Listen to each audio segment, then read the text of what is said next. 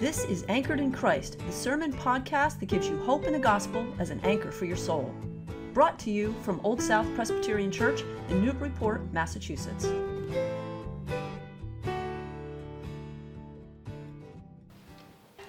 Two weeks ago, we began a new study called Finding God in Unexpected Places. It is inspired by the book by Krish Kandiah, God is Stranger.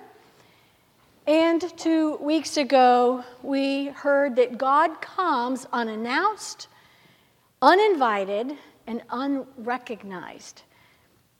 But still, God comes. So our reading today comes from Genesis 18. It's found on page 13 of your Pew Bible. We'll be beginning with verse 1. Hear the word of the Lord. The Lord appeared to Abraham by the oaks of Mamre as he sat at the entrance of his tent in the heat of the day. He looked up and saw 3 men standing near him. When he saw them, he ran from the tent entrance to meet them and bowed down to the ground. He said, "My Lord, if I find favor with you, do not pass by your servant. Let a little water be brought and wash your feet and rest yourselves under the tree. Let me bring a little bread that you may refresh yourselves, and after that you may pass on, since you have come to your servant." So they said, "Do as you have said." And Abraham hastened into the tent to Sarah and said, "Make ready quickly 3 measures of choice flour. Knead it, make cakes." Abraham ran to the herd and took a calf, tender and good, and gave it to the servant who hastened to prepare it. Then he took curds and milk and the calf that he had prepared and set it before them, and he stood by them under the tree while they ate. They said to him, "Where is your wife Sarah?" And he said, "There, in the tent." Then one said, "I will surely return to you in due season, and your wife Sarah shall have a son." And Sarah was listening at the tent entrance behind him. Now Abraham and Sarah were old, advanced in age. It had ceased to be with Sarah after the manner of women. So Sarah laughed to herself, saying, "After I've grown old and my husband is old, shall I have pleasure?" The Lord said to Abraham, "Why did Sarah laugh and say, 'Shall I indeed bear a child now that I am old?' Is anything too wonderful for the Lord? At the set time I will return to you in due season, and Sarah shall have a son." Let's pray. Living God, you say that your word goes forth from your mouth and does not return to you empty. So we pray that it may accomplish that which you purpose and succeed in the thing for which you sent it. This is our prayer, O Lord. Amen. Sometimes we know well-known people, but we may not recognize them. Some of you know that in the news, King Abdullah of Jordan is waiting for the U.S. administration's peace plan for the Middle East. Now, what we may not know is that King Abdullah, early in his administration, frequently disguised himself in order to go and mingle among the population. He put on a fake beard and his headdress and his white Arab dress and went into a hospital and began fraternizing and talking in order to get to know the people and the issues on their mind. He also got behind a taxi cab wheel and drove all around town in order to get to know the city and its people. He even posed as a television reporter covering a story on a duty-free shop. Now, catching on to this behavior, the employees of the Jordanian government realized that they were going to have to pay closer attention to people's faces. Because on any day, is it possible that God comes to us and yet we may not recognize him?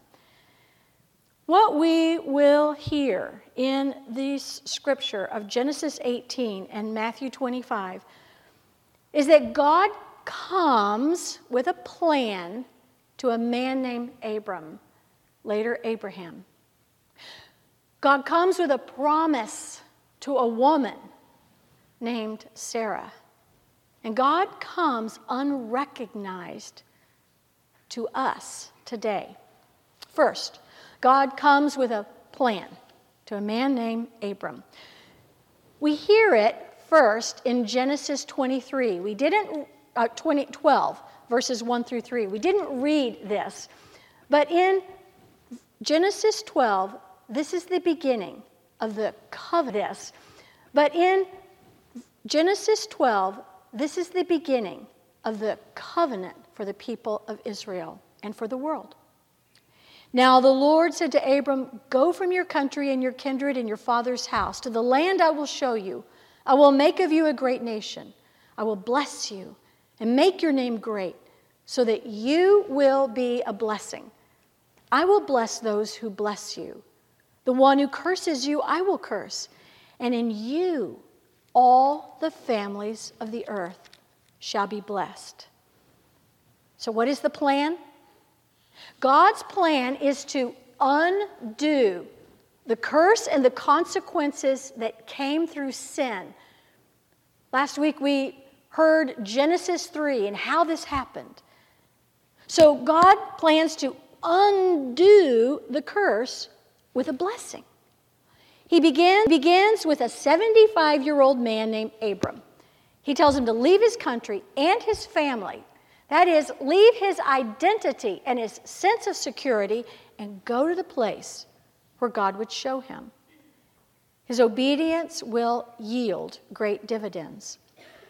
All the families of the earth will be blessed. What a wonderful plan. It sounds like Campus Crusades ministry, now called Cru.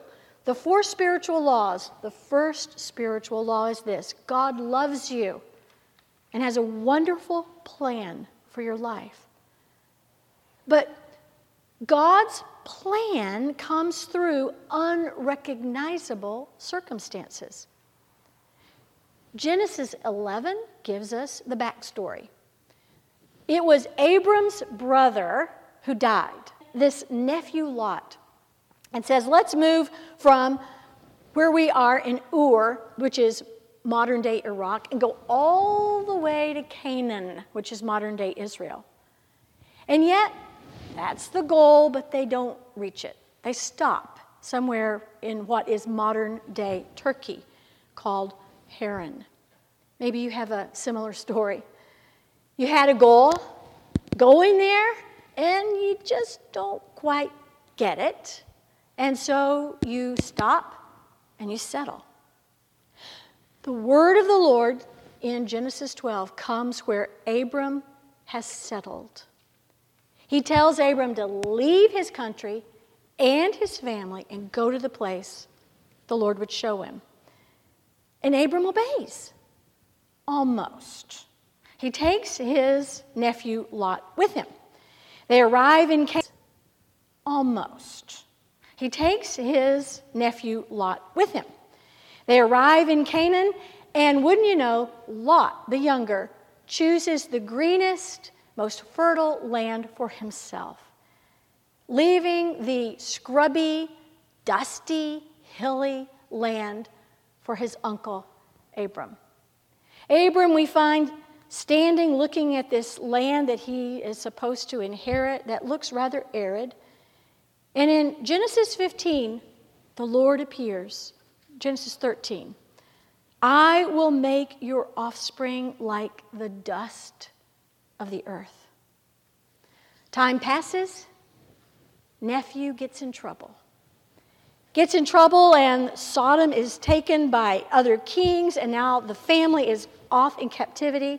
So Abram musters his men, goes into battle. Imagined he would be facing this.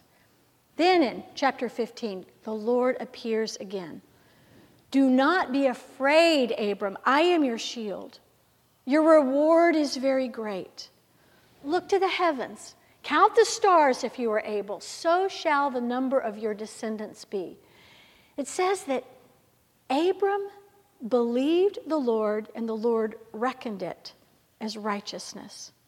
He changes Abram's name from Abram, exalted father, to Abraham, father of multitudes. Now, more years pass. Many, many more years. Abraham is now 99 years old. His son is the offspring of his wife's slave, Hagar.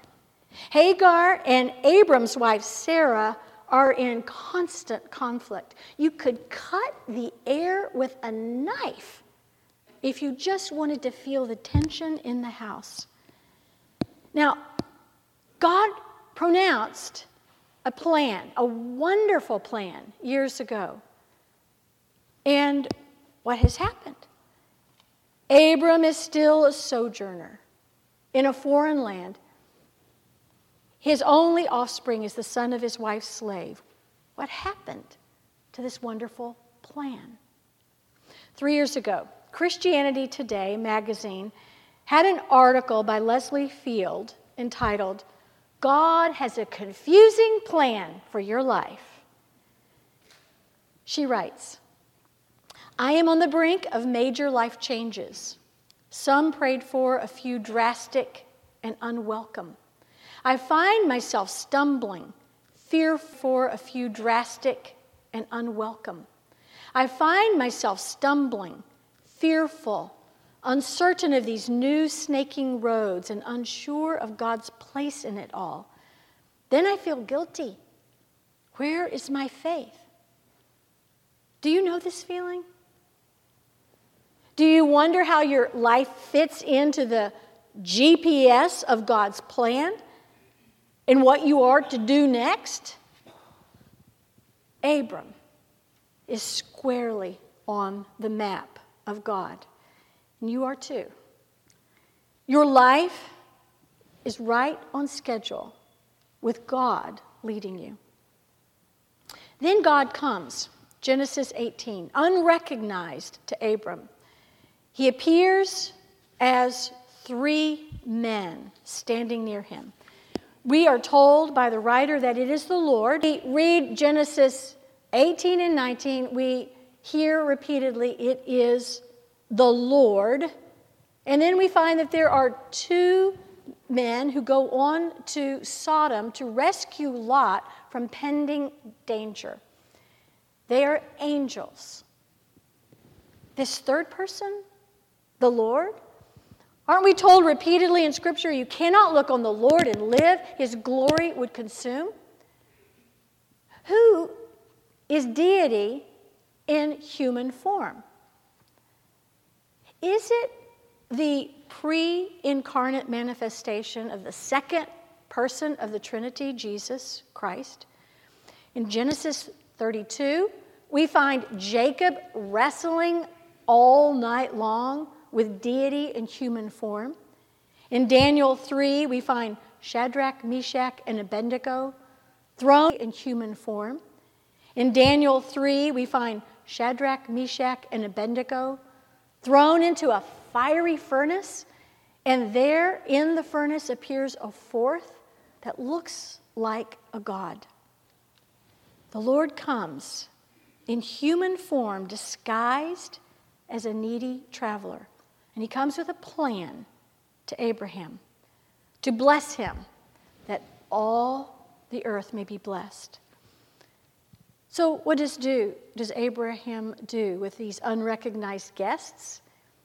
He shows immediate compassion. In the desert, you must have food and water and rest, and he gives them. He shows humility. He runs to them, which is against the social code of someone who is well-to-do. He bows down to them, thinking not of his status, but of elevating theirs. He gives extravagantly his best, the same kind of sacrificial generosity that we see Jesus giving. In Lawrence, there is the Lazarus House. It was started a few years ago with a concept of meeting needs for the people in the surrounding area, the poor, the homeless. They are just now looking for a new director. Bridget Shaheen, who's been there from the beginning, has made it into one of the area's most giving and holistic ministries for the poor. When I was touring with the Furnos, I heard from Bridget Shaheen that the main thing that they give is dignity. They give dignity along with food and clothing to Abram with a plan to bless. And God comes with a promise to a woman named Sarah. Now we're reminded that they're very old, very, very, very old, way past the ability to have children. I've told you this before, but it bears repeating. News reporters swarmed to the home of a 68-year-old who, through medical science, conceived and gave birth to a little boy.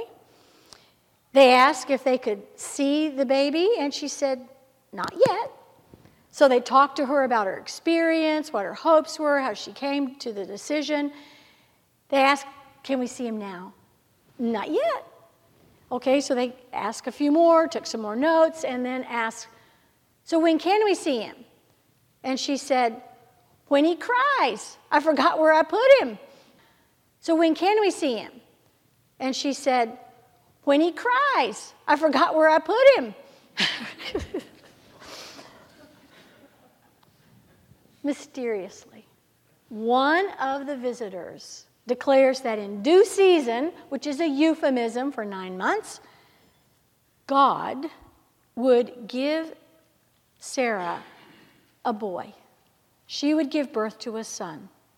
Now, who is this person who is making this kind of promise? It is the Lord. He speaks, but Sarah laughs. Maybe she laughs because of all the pent-up bitterness that she has. She's waited her whole life, month after month, that turned into years, that then became decades. And yet there was no... The Lord speaks, but Sarah laughs. How many of us do the same? Our lives are stuck in some sort of waiting room. Our prayers pile up like unopened mail. We are beyond waiting. We've given up. Then we hear the Lord and we laugh. Verse 14. Is anything too wonderful for the Lord? Too wonderful, too difficult, anything beyond his power? You see, God breaks into human history with divine possibility. Mark 10, verse 27, Jesus said, "For mortals this is impossible, but not for God. For God all things are possible." Do you believe this? What in your life is unfulfilled? Your families. Jim and I are raising our 5-year-old grandson. Grandparents do not get to raise their grandchildren unless there's trouble in the family. There are believers whose spouses are unbelievers or a sibling. There are parents with sons or daughters who do not know the Lord, and some bring untold grief and trouble upon themselves and their families. But we hear the question given to Sarah, is anything too hard for the Lord? John 14, verse 13 and 14, Jesus reminds us to ask for anything in his name, and he will do it. In his name, in his character, in his will, what he wants, ask it. He will do it. So God comes unrecognized with a promise. Ask it. He will do it. So God comes unrecognized with a promise to a woman named Sarah, and God comes to you. He speaks. Do you laugh or do you receive what he will fulfill in his perfect time? Finally, God comes to us unrecognized today. It is the concluding story in Matthew's Gospel, Matthew 25, beginning with verse 31. It is not a parable. It is a stylized story of a real and future event. It's the last judgment of the world. Verse 31, when the Son of Man comes in his glory, all the angels with him, he will sit on the throne of his glory. Those of you who have traveled in Europe, think of the throne is seated. He is king over all and judge over all. Did you hear the all? All the angels will be with him. We know from Revelation, you can't even count them. And all the nations will be before him. And then he will begin to separate, as a shepherd, the sheep from the goats. Now, on what basis are they separated? On the same basis as all judgments, on the basis of evidence. Verse 34, come, you that are blessed by my Father. For I was hungry, you gave me food. I was thirsty, you gave me something to drink. I was a stranger, you welcomed me. I was naked, and you gave me clothing. I was sick, and you took care of me. I was in prison, and you visited me. Listen to their surprise. What? When did we see you hungry or thirsty or a stranger or without clothes? When did we see you sick or in prison and come visit you? Jesus says, in all truth, I tell you, when you did it to even one of the least significant of these, my brothers and sisters, you actually did it to me. The righteous do not even recognize it was Jesus. They were doing all along what they believed God would have them do, what their Lord Jesus ministered to on earth. Blaise Pascal famously said in his Pensies, quote, the elect will be ignorant of their virtues, and the outcast of the greatness of their sins. God comes to us unrecognized today, of their sins. God comes to us unrecognized today. Carl Henry, a commentator, says Christ is more among us than we think. Do you remember last week we were in Genesis 3 and God was calling out to Adam and Eve, where are you? Here I am, hiding. I'm afraid of you. We call out to God thinking he's hiding. Where are you? Here I am, in the least of these. It was Richard Stern, who was the president of Lennox Corporation, Lennox is the one that makes the finest luxury tableware. He traveled all over the world, first class, in the best hotels. He sold luxury, asking if he would consider being the new president. He begged God to please send someone else. He was a Bible believer, reader. He went to church. He gave his tithe. He did not want to be the president of World Vision. The predecessor, Bob Pierce, the founder of World Vision, once prayed, "Let my heart be broken with the things that break the heart of God." Rich Stern writes, "But who really wants his heart broken? Don't we pray that God will not break our hearts?" But Stern looked at Jesus, who served the least of these with compassion, humility, extravagant grace, the same as Abraham serving the 3 visitors. And he said yes. He wrote the book, The Hole in Our Gospel, because he found that his gospel, the gospel of faith in Christ, is got a hole in it. He says this: it's not what you believe that counts. It's what you believe enough to do. Let me repeat that. It's not what you believe that counts. It's what you believe enough to do. That's the definition of belief. It's everything. Christ becomes Lord of all. God comes unrecognized to us today, but one day he will, clearly sitting on the throne in his glory. He gives us access now to himself through every needy person. In you, all the families of the earth will be blessed.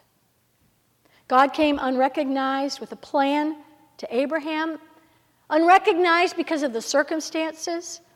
He came with a promise to Sarah, unrecognized because of delayed fulfillment.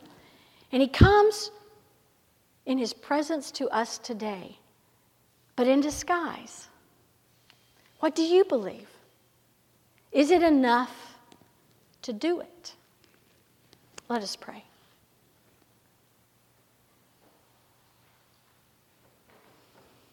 Lord, in the moments of silence, we ask that you would speak the word that we need to hear from you. Whether it's being located in your GPS of where we are in this plan, or in waiting for a fulfillment of your word, or in recognizing that serving the least of these is serving you. We pray that you would seal your word on our hearts that we may know you and that the world may know you as well. We pray in Jesus' name. Amen. Thank you for listening to this sermon from Old South Presbyterian Church in Newburyport, Massachusetts. If you'd like more information about our historic church, or you'd like to find out more about the gospel of Jesus, please visit our website at oldsouthnbpt.org. The peace of Christ be with you.